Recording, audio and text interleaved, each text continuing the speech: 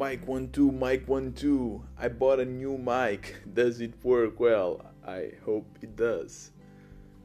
Today I want to talk about people that like roller coasters.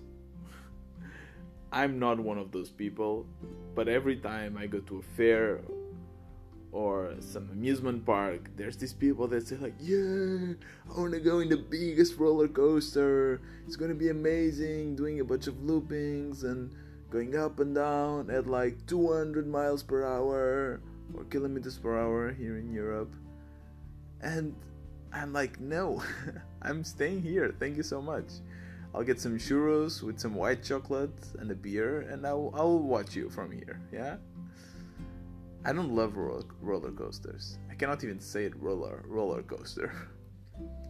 But sometimes building a project, an idea, a restaurant, business, an app can feel like an emotional roller coaster.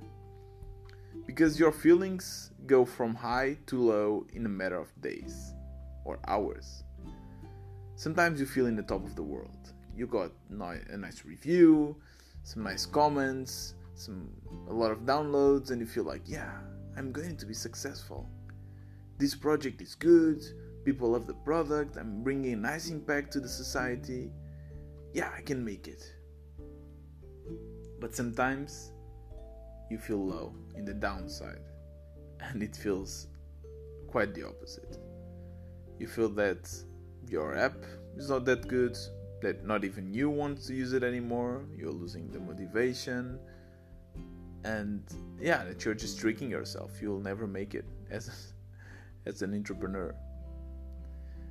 I don't know if you know about the imposter syndrome. It's basically when you don't see in yourself what others see in you, what positive things the others see in yourself. And when I told everyone that I was quitting my job to focus only on my side projects, people said, yeah, of course, Tiago, yeah, you have a great entrepreneurial spirit, you're going to make it, great. Yeah, go for it. And sometimes I wish I could see what they see in me. Sometimes I see it because, yeah, I am passionate about it, I think I'm good at it, I can energize and convince people to follow me and to be excited about my projects. But sometimes I feel that I don't have what it takes. The others, they have. That's another thing. You see your friends, your colleagues, your peers, your people that you follow on LinkedIn, and you see their success and you think, yeah, of course they can make it. I mean, they are great speakers, or they have amazing engineering skills, or great designers. They know a lot of people. Of course they can make it. I cannot. And this is how I'm feeling a little bit these days. We change it. In the beginning of the month, I decided that I would be focusing in increasing the organic growth and increasing the product clicks, because that's how we make money. We have an affiliate model. Again, I swear that I'll go deeper into the business model in the next episodes. But so I released a bunch of features. I released the wish list, I released the community, and that takes time, takes effort. And when you don't see your efforts represented in the metrics, it's really demotivating.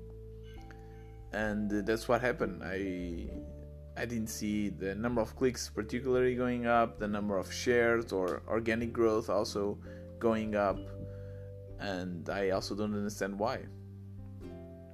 Or maybe I do. I also, today I was thinking that I'm not using the app every day, right?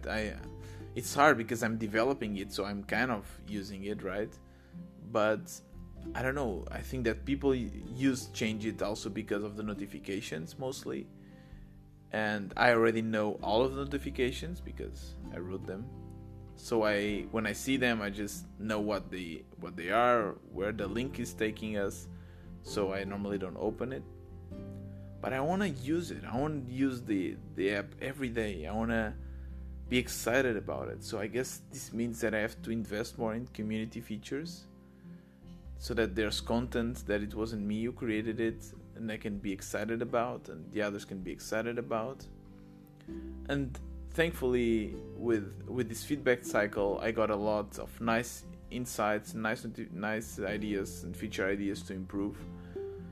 So I think that's what I wanted to do now. In the end, I'm always super happy to have a plan. It's important. I think that a plan is better than no plan, or a bad plan is better than no plan, rather.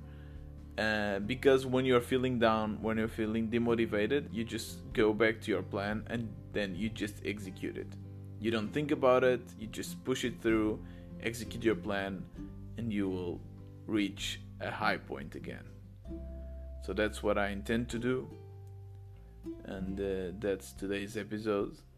See you tomorrow.